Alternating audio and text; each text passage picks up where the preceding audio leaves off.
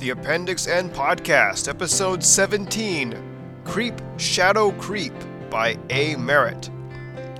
Welcome to the Appendix N Podcast, a Tome Show production. My name is Jeffrey Wynn. This is the show where we read and discuss the authors that influenced Gary Gygax, one of the creators of Dungeons & Dragons. In the 1979 Dungeon Master's Guide, Gygax published a list of his favorite fantasy authors, and this list has come to be known simply as Appendix N. Every episode, we will read a story and talk about it.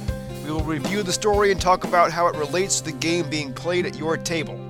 If you would like to be a part of the show, you can email the host of The Tome Show, Jeff Greiner, at thetomeshow@gmail.com. Listen to the end of the episode for a list of some upcoming stories. Before we get to the program, let us take a moment to mention our sponsor, Noble Knight, online retailer of new and out-of-print role-playing games, war games, board games, and miniatures. Since 1997, they have helped thousands of gamers from around the world save money and find exactly what they need. You can find them on the web at www.nobleknight.com. And with me, as always, is my co-host, Jeff Wickstrom. Welcome back, Jeff. Hey, I'm doing kind of a finger guns thing, but you can't really see it because it's audio. All right.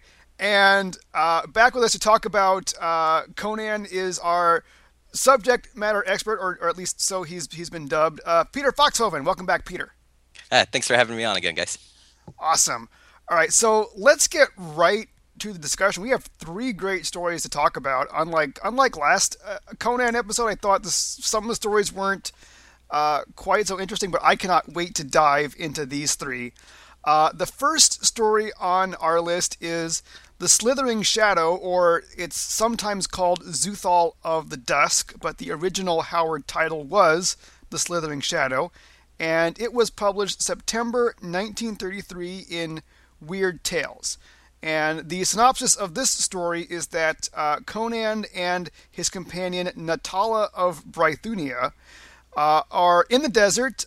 There's been a battle, and he and his companion are the only survivors, and they're about to give up, and Conan's about to kill her, like as a mercy killing, because he thinks they're both going to die of exposure out here in the desert when they come across this mysterious city of Zuthal, where everyone is sucking on lotus flowers and walking around in a daze, and there's a weird monster called Thog who's just stalking the city, killing everybody.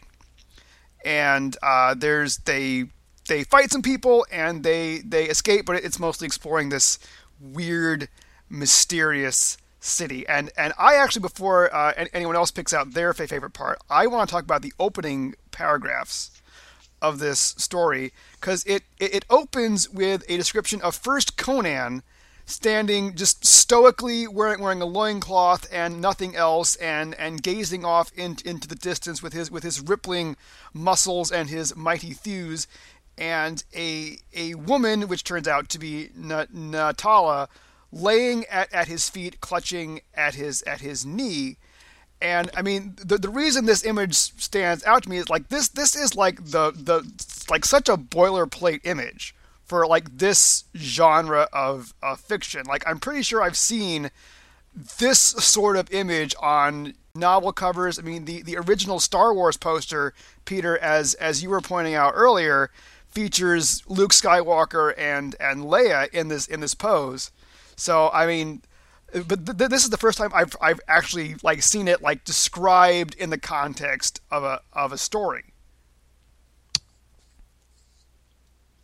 Yeah, it's cool to see that, right? Because it does paint exactly what the pulps are going for, which are these larger than life sort of heroic figures, and for what it is, like having these very dependent, sort of submissive female companions that go with them, as Natala really is in this story. I mean, she's very submissive. Natala could easily be like a 8-year-old girl. Yeah, absolutely. As opposed to an adult woman. Yeah, and unfortunately, it's a thing that we keep running into in these pulp stories. They are both very sexist and very racist, and that's unfortunate. But let's get to let's get to the story now. This city, I mean, it's an interesting place. Yeah, well, this is a story where the sexism and the racism did not jump out at me quite as much as in some of the other stories that we've read. But what I really thought was compelling about this setting, this city in the Slithering Shadow, is that it is Dungeon Module B4, The Lost City by Tom Moldavay. I'm not familiar with that one. You're not? I know B2 is the Temple of Elemental Evil. Oh, B2 is Keep on the Borderlands. Elemental Oh, is Evil it? is T1 through 4. Okay, well, it shows what I know. See, that's why we have you on as a subject matter expert, Peter. You're familiar with all subject matter, I apparently. apparently decided that the modules were more important than, friendships and talking to humans, I guess, So because wait, I have what's B1? Isn't that Hamlet? No, B1 is the random stock your own dungeon thing. In Search of the Unknown, Oh there's yeah. a map and there are room descriptions, but there's no monsters or treasure, and the dungeon master is supposed to put in monsters and treasure. Okay, clearly I know nothing about Dungeons and Dragons, and I think you know what, Peter, I think you should host a show going forward. That pass. All right, but so the Lost City, Jeff. Yeah, the Lost City. This is actually one of the only early adventure modules that I've ever run. I ran this in high school. Um, it is set in the lost city of Synedicia. The premise of the adventure is the player characters are lost out in the desert. They're low on water. They're in danger of death. They discover an entrance to an underground city because it has to be underground and basically a dungeon. Mm-hmm. You get to it by going down a pyramid that's been smothered by the desert sands.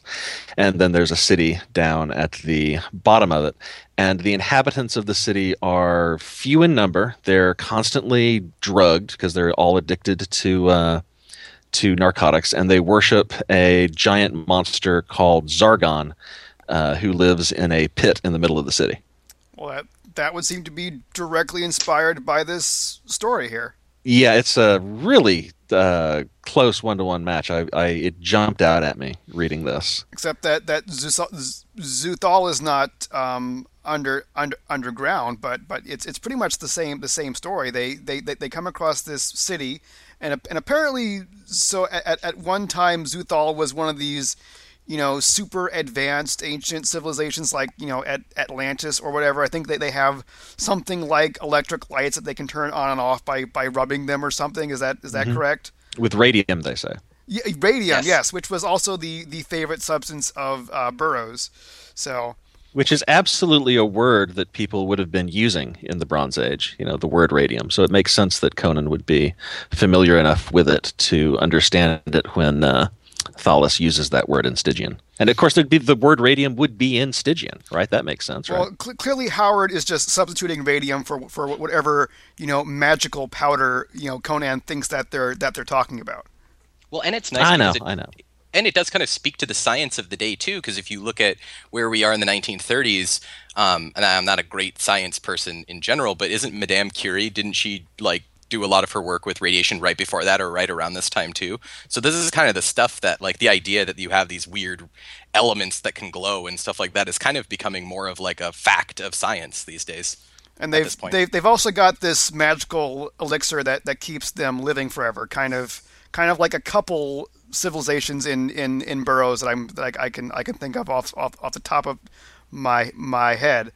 So we've got this advanced civilization that's sort of declined because everyone's become addicted to, is it Black Lotus? It's It a is. version of Black Lotus, yeah. Now we've previously we've discussed on this show all the different kinds of Lotus in Conan. Where did we encounter Black Lotus before?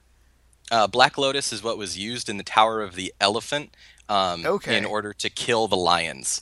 It's a Okay. deadly poison. So it was Right, yeah, poisonous, but unless you're in Zuthal, in that case, it's basically opium. Right, because the people of Zuthal have been using it's a very ancient civilization. So what you don't get that underlies a lot of the story here is they like mention in passing Volusia, and if we do that, that goes back to Kull the Conqueror. So like this earlier form, which Kull and Volusia, Atlantis, all that stuff happens in Robert E. Howard's chronology several thousand years before the Hyborian Age. Okay, And so they're a very ancient race, and this city has been around in this southern desert south of Kush for quite some time, and they've just cultivated the Black Lotus in such a way that they've been able to make it a narcotic as opposed to a poison. It's interesting that variant, yeah. Kull exists. So Kull does exist in the same universe as Conan. Absolutely. Yep. Okay. And he was way back in Phoenix on the sword. That was originally supposed to be a Kull story, or was it somebody else? No, you're totally correct. It was supposed to be a Kull story. That's interesting. That's interesting to me. Okay, so and there's this weird like pseudo Lovecraftian monster called Thog that is basically they summoned it way back when and just sort of kept it around, and now it kind of stalks the streets and eats people. I'm not quite sure what's going on there. To me, it's just. I think it makes perfect sense. You have this glorious techno-utopia city, and the price of living in the glorious techno-utopia city is that there's a slim but non-zero chance. It's a slim chance that on any given day, Thog will show up and eat you. It's a bargain that the citizens of Zuthal are willing to make.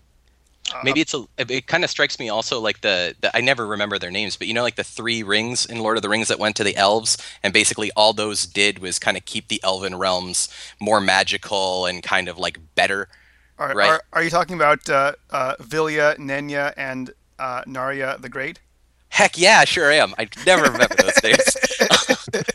I think I kind of gather that it was is similar in form, that maybe Thog's existence is what gives them their sort of techno prowess or their sort of longevity and that stuff. Like maybe that exactly like what Jeff was saying, where it's a trade-off, and they just kind of decided as a culture to make it. Yeah, Conan is getting this information third hand because he's getting it through Thalis, the Stygian woman, who is repeating what she's been told by the Zuthalans. And it could be that there's some distortion that's going along through that, because the reason that Thog is there is never really made completely clear, I don't think. I don't think there's a straight answer as to why Thog is there. And to me, like, I just find it hilarious that the monster is called Thog. Thog is a terrible name for a monster. Well, I mean, it is the basic monster name. Like, if you're just trying to think up a monster off the top of your head, the first name you're going to come up with is Thog. Maybe it's the first name you come up with. I mean, it's not the first name that you would use, but it's probably the first name that you would just think of. Well, in B4, Tom Moldvay replaces Thog with Zargon, which I think is an infinitely better name, despite still not being that great a name. It's still just orders of magnitude better than Thog. Yeah. We talked a little bit before the recording here that there are a few times where the names are not Robert E. Howard's finest hour, right? Like a few stories down, the giant ape creature's name is Thak, right? And then there's also a creature later on, number of stories from now, called Thag, which is Thog with an A. So it's not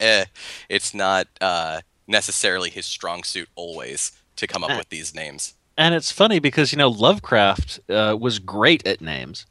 And Howard and Lovecraft, they corresponded. So Lovecraft could have been naming these things for Howard. That could have happened. Yeah, it's a missed opportunity. Absolutely, it is. Mm-hmm. Did I make the Nutella joke while we were recording? I don't remember if I did. I kept hearing we weren't recording. No. Yeah, I kept hearing Nutella in my mind every time Natalla's name came up. So that was funny in my head. It was a funny joke. Okay. So we've talked about this story, the Slithering Shadow, also called Zuthal in the of the Dusk. We've discovered through Jeff that it was probably the direct inspiration for a specific Dungeons and Dragons module. So let's move on to the next story. This one is The Pool of the Black One, published in 1933 in Weird Tales. I couldn't find a month. It was just published sometime in the year of 1933. So if any Howard scholars out there, or Peter, if you know, okay, if you can fill in the month, Oh no, let us know. What's that? no, my apologies. I wouldn't know the month that it Yeah. was published. I consulted the ultimate authority, Wikipedia, on the matter, and they just have 1933. So it's a mystery, guys. All right. So this story it starts out as kind of a pirate story. It starts out with Conan basically climbing aboard a ship in the middle of the ocean. I guess he's been kicked off the ship that he was on before just for being Conan. I'm assuming. And he meets a girl, and he meets the captain, and he quickly popularizes himself with the crew because he's Conan, and he's awesome. No, he wins over the crew by beating a guy to death. And he says, "Does anybody else want to challenge me?" And they're like, "No." And then he spends the rest of the voyage just being awesome, drinking, gambling, telling stories, and being awesome. And the crew loves him. And so when they find a mysterious, uncharted island, the captain just goes off to explore by himself. And Conan's like, "This is where I become the captain." So he follows the captain, kills the captain, with the intention of taking over the ship. But then he discovers that also on this island there's some weird black giants, and by black I mean jet black skin, very similar to the black men of Mars in the Gods of Mars. They're giant black men with, I think, glowing golden eyes. Is that correct, Peter, Jeff? Yes. They have glowing eyes. And Yeah, and talons. claws. Yeah, talons. Yes, and they have a pool that they throw people into that turns the people into weird shrunken people.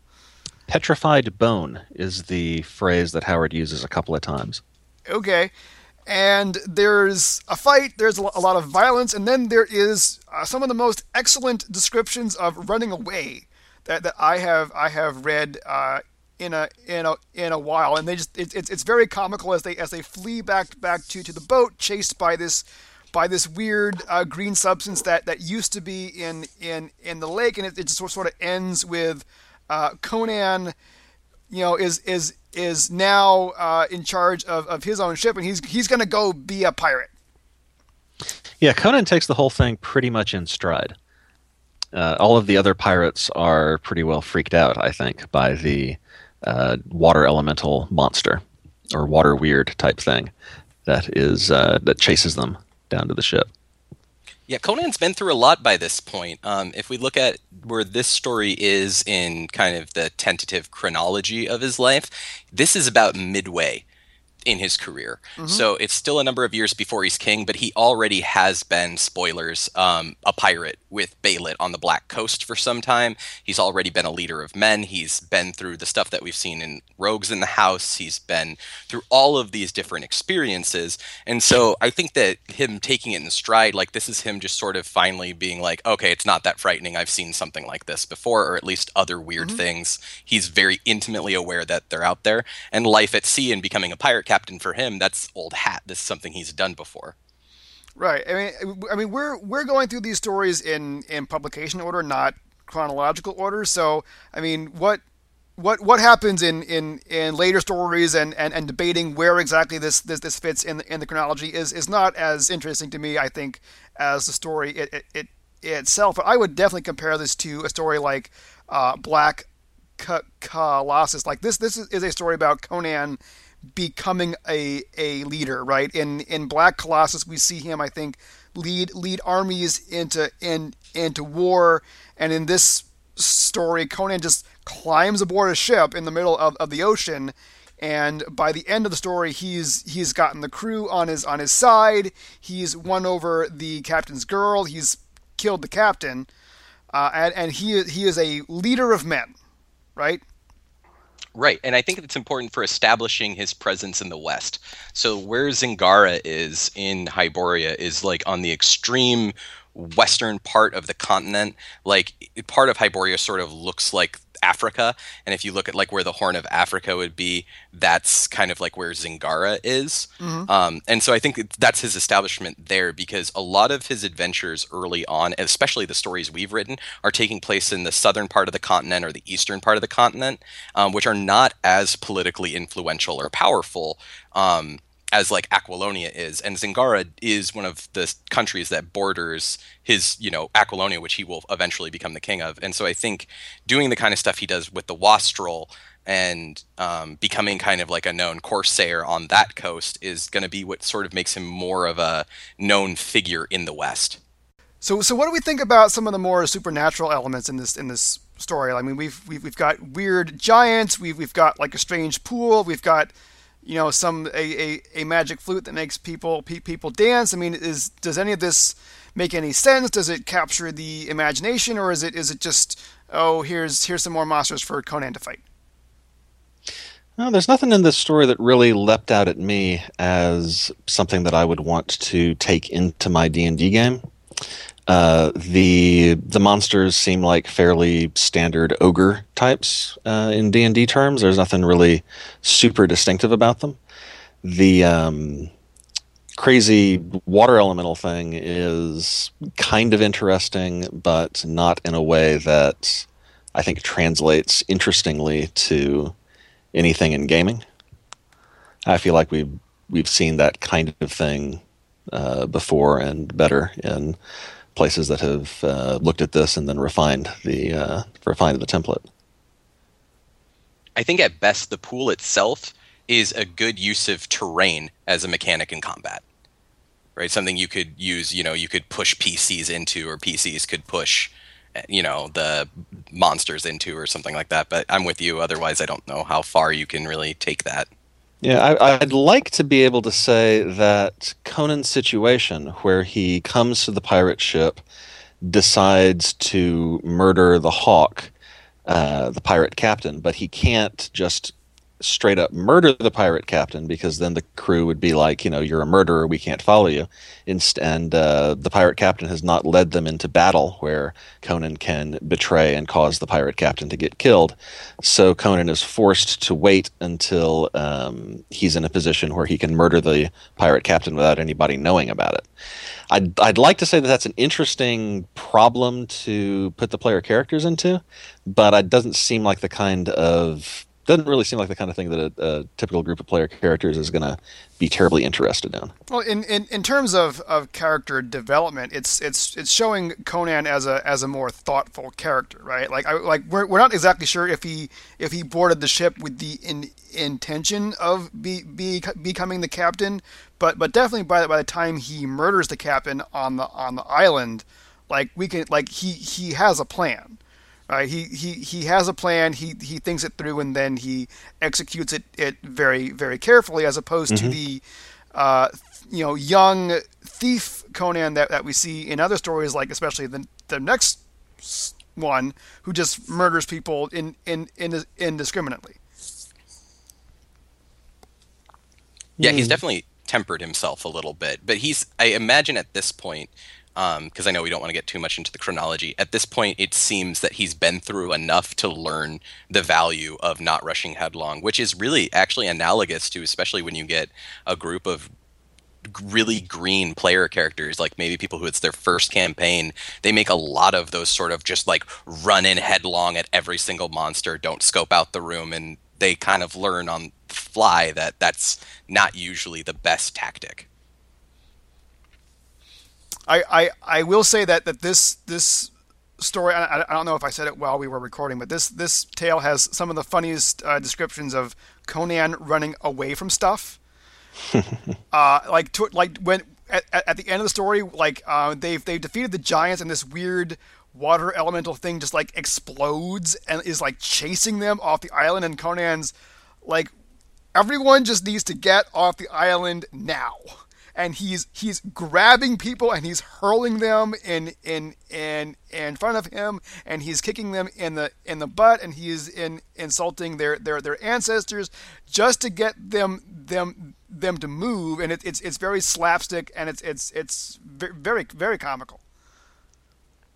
Like I have to wonder if Howard was reading like Popeye comics before he wrote this, right? I mean, it's that sort of physical humor. The pirates in general are kind of lend themselves to the whole physical comedy thing. I liked the bit where towards the end where the pirates have foolishly eaten the poisoned fruit. They're roused. Sancha presses swords into their hands and kind of shoves them at the ogres, and they don't know what's going on. They don't know who these guys are. They don't know where they are exactly or anything. But they see ogres, and they have swords, and they just charge in. Okay. I thought that was cute. Yeah, that was awesome. So have we gotten all the discussion that we think we can get out of the story? Is there anything else that people wanna pull at to talk about?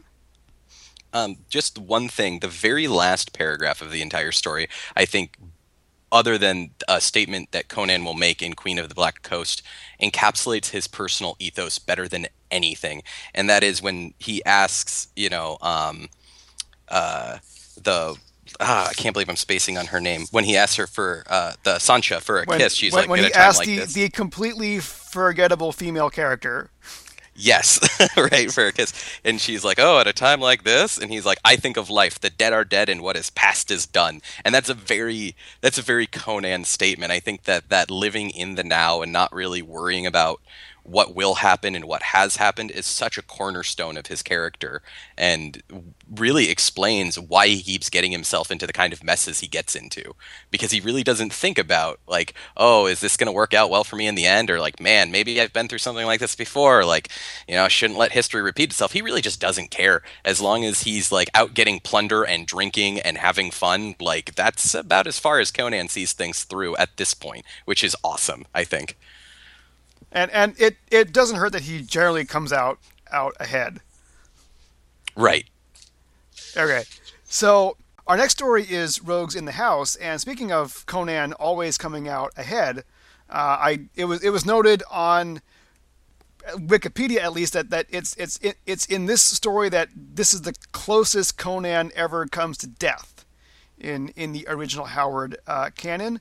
Rogues in the House was originally published in January 1934 in Weird Tales, and the story is that Conan is in a city where two politicians are sort of having this sort of rivalry, and one of them hires Conan to kill the other, and while Conan is sneaking into this guy's house, he's called the Red Priest. He discovers that basically a gorilla named Thak, I think has already killed everyone in the house except for the Red Priest, and taken the Red Priest's clothes, and is sitting on his throne. And Conan and his employer and his target all have to sort of work together to foil this gorilla beast. Super gorilla. Yes. Super gorilla. And there's also this weird trap thing in the Red Priest's house where he basically traps people in a crystal cage and pumps in strange gas that makes them fight each other. But then Conan kills the gorilla. It's one of his deadliest combats ever, and then the Red Priest tries to kill Conan, but then Conan kills him with a stool. The end. Which is why the feat that gives you access to training with improvised weapons is important. Well, Conan uses a couple of improvised weapons in this story. He takes out the big bad with a thrown stool, delivered as a result of the big bad choosing to stand there and monologue at them for a while. rather than just kill them. And there's this whole weird thing at the beginning, which doesn't really tie in all that much to the rest of the story, where Conan is in prison at the start of it, and he escapes by braining the jailer with a beef bone, and that's the way Howard phrases it. Conan brained him with the beef bone. Yeah, I mean the first half of this story is really chock full of Conan just being a rogue. You know, he's in this city. He murders somebody, and he's hiding out with a prostitute who gives up his location. So the police track him down, and it says even though he was found drunk and passed out, he manages to disembowel the captain of the guard before they take him away to prison, and then he escapes prison by killing somebody with a beef bone, just like Jeff said, and then he goes to the prostitute's house, kills her lover, and then dumps the prostitute in a cesspit. He's a very fortunate man to disembowel the captain of the guard and then be taken to prison largely uninjured. Well, from these stories, you get the idea that Conan's really good at killing people, and it's really hard to injure Conan. I mean, he is tough. He's badass. In all three of these stories, whenever somebody sees Conan for the first time, or he's introduced in the story, it's established that Conan is extremely muscular.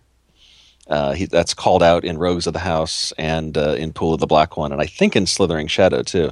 Conan is just a huge mountain of a guy, which is something that hadn't been explicitly talked about or emphasized quite so much in the earlier Conan stories that we've read. I don't mean earlier in the Conan chronology, but rather the publication order. Right. Yeah, I think Howard is just falling into his like he's got a concrete picture of what Conan looks like now, so he constantly is able to bring it up so that we don't forget that Conan's a big, strong guy, right? Mm-hmm, mm-hmm. Well, and in the stories that we read earlier, at least in the publication order, his strength and size are not necessarily unique to him. So when he's hanging out in the Frost Giant's Daughter with all the Aesir and fighting the Vanir and stuff like that, it's kind of implied, I think, that those are really big barbaric dudes too, right? So he's just one among many, but it's really part of the whole barbarism versus civilization motif that Robert E. Howard loved so much, that whenever Conan's around city dwellers, he's just something that's way tougher, whether it's, in God and the Bull, where they describe him as being like pantherish or something like that, or tiger-like, right? They're always wants to make him like more powerful, more badass, more, just rough and tumble than all the city dwellers that he hangs around, even the ones of ill repute. I think that's true to a large extent. So this is definitely taking place before the Pool of the Black One, because this is not the rational Conan with a plan. This is the Conan who just murders people, who gets in his way and steals stuff and doesn't really care. So see, the conflict here is between two noblemen. I'm guessing Murillo, an aristocrat, and this red priest whose actual name is Nabonidus. Am I pronouncing that correctly? Narbonidus. Narbondius? I've heard it two ways. I always in my head say Nabonidus, right? But then in the Conan cartoon show from the early 90s, they say Nabonidus. So I don't know which one would be more correct. I think either kind of work. Wow, this guy showed up in the cartoon. He's a wicked vizier. You got to have at least one of those. Yeah, for sure. Okay, so basically, the story begins with Murillo getting a not so subtle message from Nabonidus that he's going to be assassinated and he should probably flee the city. But instead of doing so, Murillo learns that Conan's been arrested, and he hires Conan to kill Nabonidus, and he plans to spring Conan from jail, and which happens even though it doesn't happen quite the way that Murillo planned it. And Murillo learns that the corrupt jailer that was going to help him has been arrested on completely unrelated charges. He's a corrupt jailer, so Right. So thinking that Conan's still in jail, Murillo decides to sneak into Nabonidus' house and kill him himself, and that's where Conan, who has escaped from jail all on his own, and in the meantime gotten revenge on his prostitute friend. That's where Conan and Murillo run into each other, and Murillo informs Conan that everyone in the house has already been killed, and Nabonidus appears to have turned into this weird gorilla creature. Yeah, so Conan is willing to carry out the contract on the Red Priest, even though he escaped largely under his own power rather than with the help of the corrupt jailer that Murillo bribed. But he still feels indebted to Murillo because his escape weapon, the beef bone, is one that he got because he asked the aristocrat for food. Right. So he still got help from Murillo, and his code of honor requires him to carry out the contract as agreed to. Right. He's not 100% despicable murderer. He's at least got a code that he follows. So yeah, it's a simple barbaric code that we can contrast against the elaborate code of the Red Priest. Since later in the story, the Red Priest promises Murillo that he will not arrange for the king to have Murillo killed, and then Murillo takes that takes him at his word. Then later, the Red Priest is preparing to murder Murillo and Conan both, and Murillo is like, "But you said you weren't going to do that." And the Red Priest is like, "I said I wasn't going to have the king do that. Didn't say I wasn't going to kill you myself." The Red Priest is a member of the decadent civilization who follows the letter of the law, while Conan, the virtuous barbarian, follows the spirit. Right. He's a classic cowardly, backstabbing bad guy. Mm-hmm. Right. So long story short, they find out that Nabonidus has not turned into a gorilla creature. Rather, the gorilla creature is it says here that it's an ape, but whatever. That the gorilla creature is Thak, which is a pet of Nabonidus. I think Nabonidus says that if you gave his race a few thousand years, they would eventually turn into humans, something like that. So Howard is a Texan who believes in evolution. It seems weird. That kind of struck me as weirdly anachronistic for the Red Priest to be speaking of evolution in that way. Well, we just had Zoothalians who knew about radium, so. And the evolution part is kind of a cornerstone. Again, this is from like behind the scenes stuff. There was when Robert E. Howard was kind of getting ready to start writing these stories, he wrote an essay called The Hyborian Age. And he talks about, in the same way that I was saying how Atlanteans, Lemurians, all those guys, Volusia, that's a thing that happened. He talks about in that essay how those same Atlanteans descend into a state of barbarism and then kind of become almost pseudo-ape creatures again, and then through time re-evolve. Like that humanity goes through this ebb and flow of evolution and de-evolution constantly in his reckoning or the way that his world works. And so Thak is likely one of those, either like he is going to be a pre-human, like hominid ancestor of future human race, or he may just be like a degenerate offspring of some long, corrupted race of men. That is a really interesting idea if you're building a fantasy world. Lots of fantasy worlds have the concept of the ancient vanished empire, but then you've got all these dungeons that you have to fill with monsters. Why not fill them with degenerate versions of the advanced race that used to inhabit them?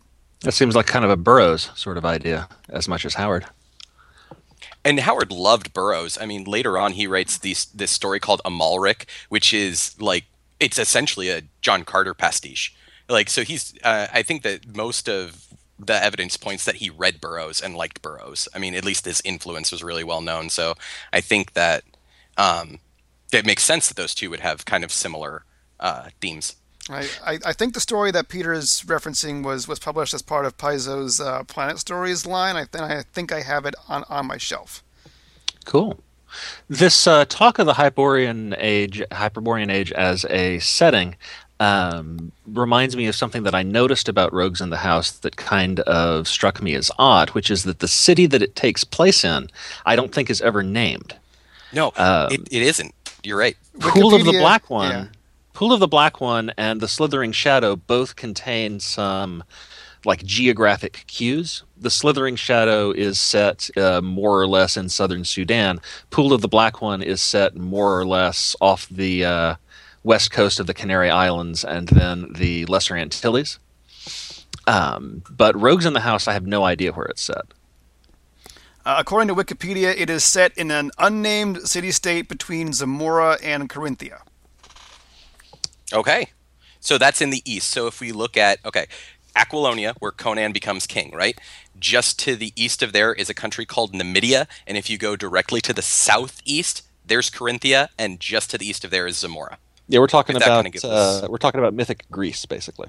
Mm-hmm. Yeah, that would be probably the best analog. Yeah, I mean, that's how I've been thinking about it. Aquilonia is like mythic Rome, Stygia is basically Egypt, etc. Mm-hmm. Mm-hmm. Yeah, and the naming really kind of like there's a guy named Petreius just running around in whatever city this is in, and that sounds really Greek to me. Yeah, so. And the jailer is named Athicus. Oh yeah, that's right. And just to nitpick you a little bit, Jeff, it is Hyborean, not Hyperborean. Just to clarify, Hyborean is the name that Howard came up for his universe, and Hyperborea is the term that actual ancient Greeks used for their concept of anything that was in the far north. So Hyborea is a fictional place created by Howard. Hyperborea is a fictional place also created by ancient Greeks. So that's the difference there. And to make things even more confusing, Hyperborea is also a kingdom in Hyboria that lies just to the east of Asgard. Yes. Now I knew that one. because that just needs to be there. I guess so. Okay, so we've got these three characters who are in this house, and they're trying to figure out how they're going to get past this ape creature so that they can escape, and it's sort of from their conversation that we get the title of the story, because it's revealed that basically everyone here is a criminal. Murillo is a corrupt aristocrat. Nabonidus is a corrupt clergyman, and Conan's just been straight up murdering people throughout this story and stealing from them. So that's where we get the title Rogues in the House. And Murillo ironically notes that Conan is the most morally honest of the three characters, because he's doing everything out in the open. He kills people and steals from them, and is not shy about it, and doesn't care. So this is sort of getting back to the difference between Conan's barbaric nature and these more civilized criminals. Right. I also love that these are not the only group of rogues that break in to Nabonidus's place. Right. There's this group of nationalists that also decided that today would be a great day to kill the Red Priest. Like they're just there. And this basically happens so that Howard can illustrate Nabonidus in ingenious trap that he's got installed in his throne room. Right. Can you, Peter, walk us through how this trap works? It is such a D&D type trap. It is amazing, and it is the cornerstone of all great traps. There are like levers, and he pumps, and because we're on Lotus Patrol, right? He pumps Gray Lotus at people because that's a kind of Lotus too, apparently. And It's what you get when you mix White Lotus and Black Lotus. it must be right. So yeah, so he's got like another kind of Lotus, and he has these these mirrors that come down. So this story is really the basis for, if you guys saw Conan the Destroyer, like that movie with Schwarzenegger, a lot of that was taken from the story. So they have that mirrored. I did see that. Yeah. Yeah, so they have the mirrored room and everything, and Thak is in that, and Nabonidus is in that. But anyway, so yeah, so he has basically, it seems like a system of pulleys and levers and like tubes, right? Like Nabonidus is not really in the room, and it's kind of implied that he's not really that close to the room, really, where the stuff is pumping in, right? He has this really intricate apparatus that he uses. System. Yeah, periscope system, exactly. It's a system of tubes, like the internet, and so it just pumps it through, right? Yeah. Yeah. And this gas makes everybody kill each other, right? Yeah, it drives them insane. So what I always think of is, you guys know like the Umber Hulk, how it can has that daze attack that can make you turn on your party. The confusing gaze. Yeah, it's the alchemical version of the Umber Hulk's power. That's one of the things you forget about the Umber Hulk because you're just focusing on the fact that it's big and hard to kill. It's a big like beetle bear thing with a confusing gaze. Yeah, I can't not remember the confusing gaze because my barbarian actually accidentally wiped a party once because of the confusing gaze. So yeah, not a fun day. So, and for everybody else. So the story ends with Conan fighting Thak, and of course Conan wins. And I was actually wrong when I said this is the story where Conan comes the closest to death. That was actually his fight with Thog in the Slithering Shadow. So despite me making 3 attempts to say that sentence, it was actually wrong. So Conan, there's an epic fight between Conan and this giant ape. Conan wins. And everyone's about to go their separate ways when Nabonidus says, well, as long as I've got you here, I might as well try to kill you myself. But then he makes the classic villain error of just talking too long. And while he's talking, Conan just picks up a stool and throws it at him.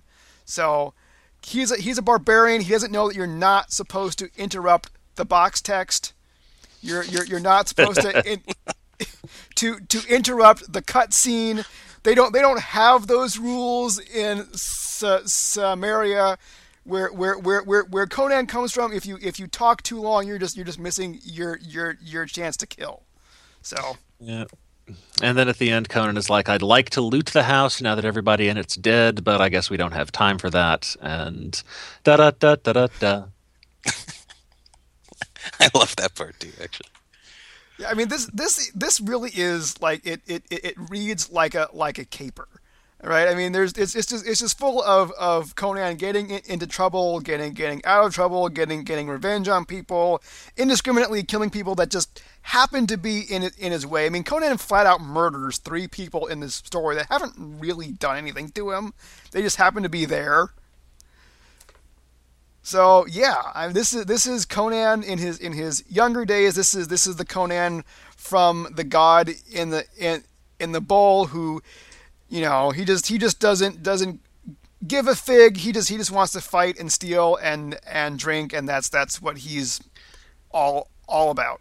Yeah, and even though the Slithering Shadow was directly adapted into a D&D module, I would say Rogues in the House is the most D&D-ish of these 3 stories.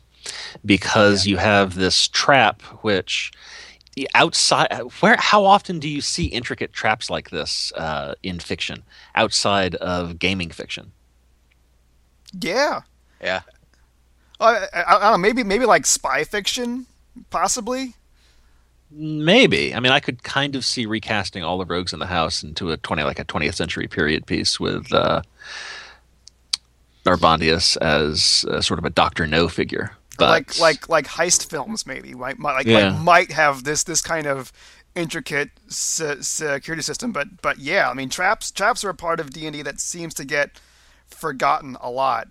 Well, I mean, in Indiana Jones, I guess is what I think of when I think of traps, Yeah, I right? mean, I guess the problem is that like narratively, traps tend to be just a distraction, right? You don't go to Strahd's castle to deal with the traps in it. You go to Strahd's castle to deal with Strahd. Right. They're an episode in the story. They're a stepping stone. Right. Hero walks into a room, gets into a trap. Maybe the villain shows up and gloats for a bit, and then the hero escapes. But the trap doesn't really advance the narrative. It just takes up space. And is often, I think, too easily defeated. It's just kind of like a disable trap roll, and you either get it or you don't. A lot of the time, and I think that these really intricate traps, you would think that there would need to be more plot-driven reasons to one that they're there. Who would build something like this, spend that kind of GP to get this in their tower, right? One, there had to be a reason for it, but you would think something this intricate, you wouldn't like go in and be like, all right, I clearly know how to disarm it. Roll, click, done, right? You'd think that there would be like a lot more that you'd have to do, that you'd have to role play through. Well, I think it's worth noting that the heroes in the story don't even really interact with the trap. Like we see the trap go off when these completely separate assassins Zealots. break into the castle, and like it's there to illustrate both how smart and devious the Red Priest is, and also that this ape creature is intelligent, because he knows to pull the lever to trigger the trap that will kill these assassins. But our heroes don't get caught in the trap. They don't have to defeat the trap. Conan avoids the trap by throwing a chair at Naban. I can't say the dude's name, the Red Priest, but before he can even trigger it. Which is one way to disable the trap. I do like that the trap has like human. It needs a human agent to make it work. I do really enjoy that about this trap, because most traps are sort of like, I mean, I guess there is Pressure always the plate. human. Yeah, and I guess that is somewhat of a human agent, because you have to step on it or whatever if we're being nitpicky. But I like that there has to be someone controlling this really intricate trap, and that it is sufficient to kill the controller to make the apparatus, useless. Yeah, and that's another thing that that really kind of speaks against using traps in D&D, because if you have a guy with a trap in an encounter, you're not really going to focus on the trap, you're going to focus on the guy. Right. Right. So if you're going to have the trap be a thing in D&D, it has to happen in the absence of a villain, which means it's happening in between the scenes in which the plot advances. Mm-hmm. Or you can do exactly kind of what Robert E. Howard did here and have the control function for the trap be distinct from the room in which the trap is being triggered. Mm-hmm. Seems like the other way to get it.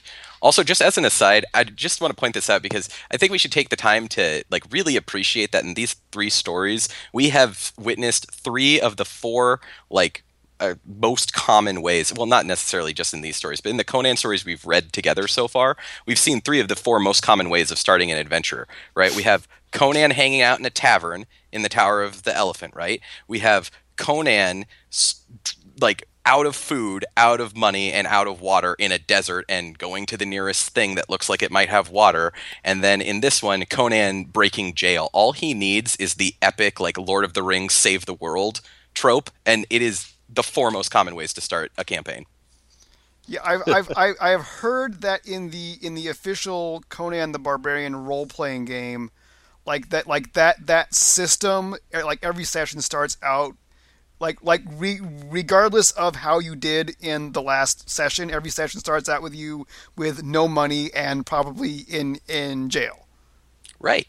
And I love that about that. And another one that does it really well, there's an OSR game called Astonishing Swordsmen and Sorcerers of Hyperborea. Really long name. Is that the one where you get experience points for gold, but only for spending gold on partying?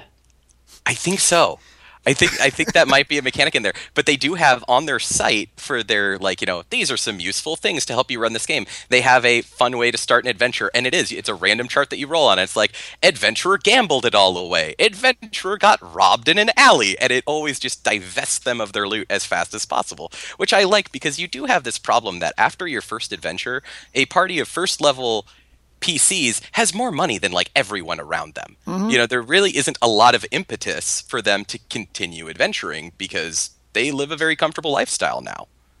Yeah, I mean, there's not a lot in the game to encourage you to spend money on like frivolous stuff. Like I mean, most of the groups I run, like, they don't even want to sleep in inns, or like they don't want to bother with the role playing of it, right? Like, we stay in the inn, we mark off one gold piece, and we move on, right?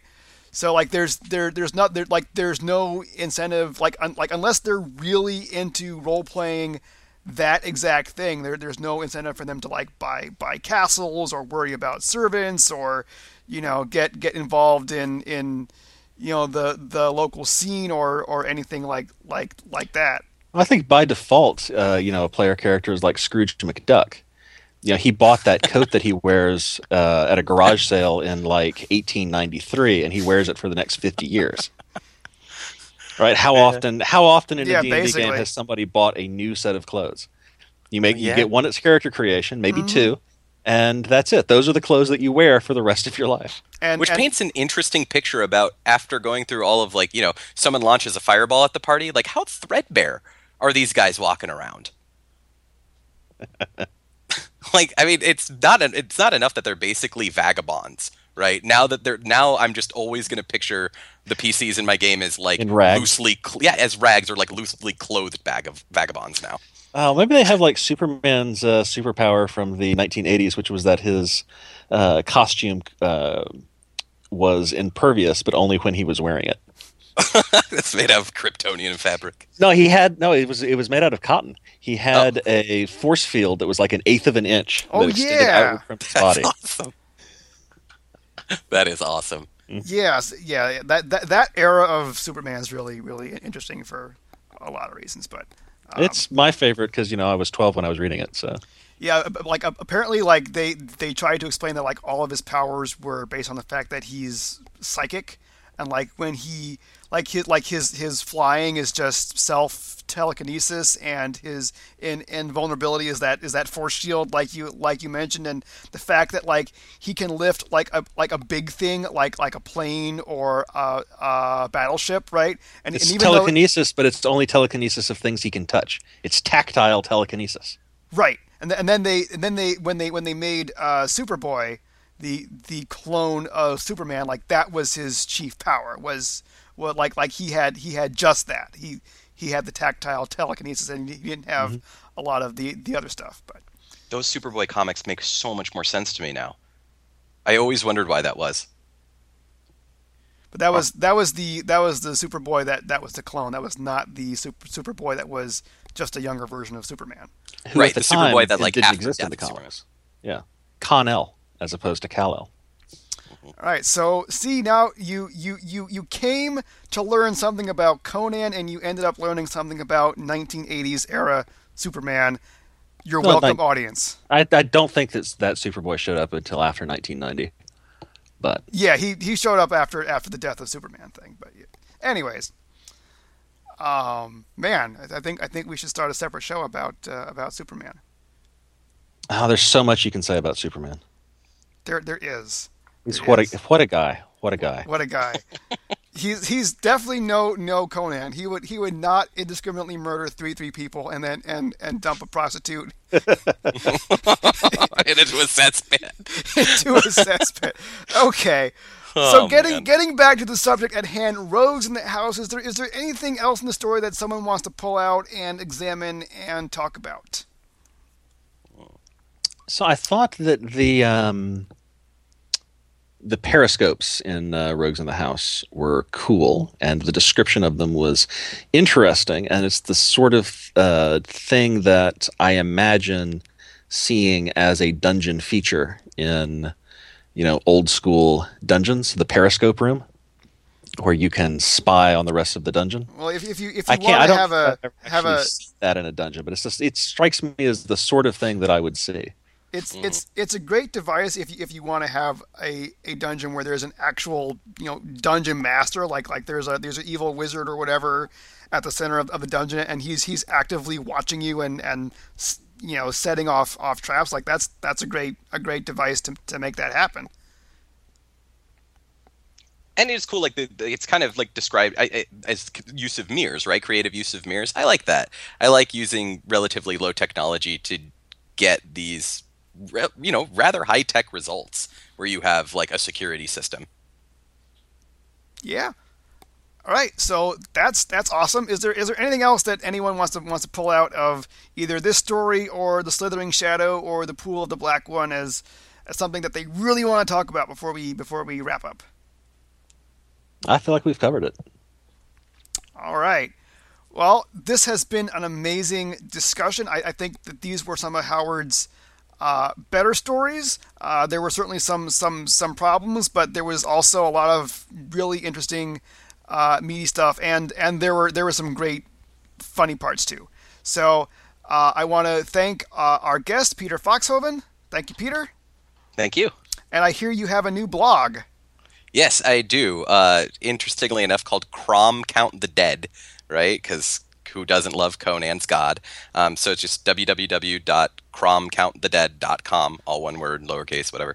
And it talks about sci-fi, fantasy, gaming, regular kind of nerd stuff. Is that Crom with a C or Crom with a K? It's Crom with a C. Imagine my delight when I found out that domain name was not taken. Everybody loves Crom except for Conan himself, who, as I recall, is like, Crom I can take or leave. Yeah, that I kind of talked about a little bit when we were in Zuthal the Dusts, maybe. But in Pool of the Black Ones, when we read Queen of the Black Coast, he goes on this awesome tirade about his opinion of gods, and it's just shocking. I mean, for its era, for a society he's in where everybody is constantly prostrating in front of idols and making sacrifices, he has this very I don't worship him. I think the line is actually, there is no hope here or hereafter in the cult of my people. I think we will get to Queen of the Black Coast in the next Conan episode that we do, which will be 3 episodes from now, so we can all look forward to that. And Jeff, as always, you have your webpage, jeffwick.com, jeffwik.com. Have you written anything? I've recently started updating it again, talking about Herodotus. Really, the ancient world circa 500 BC has an awful lot in common with the Hyborian Age. So if you're interested in that, you might be interested in that. What a coincidence. Who would have thought? It's staggering. Indeed, Jeff, it is staggering. Listeners, if you would like to get in touch with us to express your thoughts and opinions, or maybe to ask a question, or even to be on the show as a guest, you can email The Tome Show at thetomeshow@gmail.com. Make sure to put Appendix N in the subject line, and that way it will get to us. Our next show will be about the short story A Martian Odyssey by Stanley Weinbaum. After that, we will discuss the novel The Case of Charles Dexter Ward by H.P. Lovecraft. And finally, we will return to the Hyborian Age with 3 more Conan stories: Shadows in the Moonlight, Queen of the Black Coast, and The Devil in Iron. All of these are available on the web for free, so you should have no trouble finding them. This has been a Tome Show production of Appendix N, Episode 19, The Stories of Conan by Robert E. Howard, Part 3. Thanks for listening.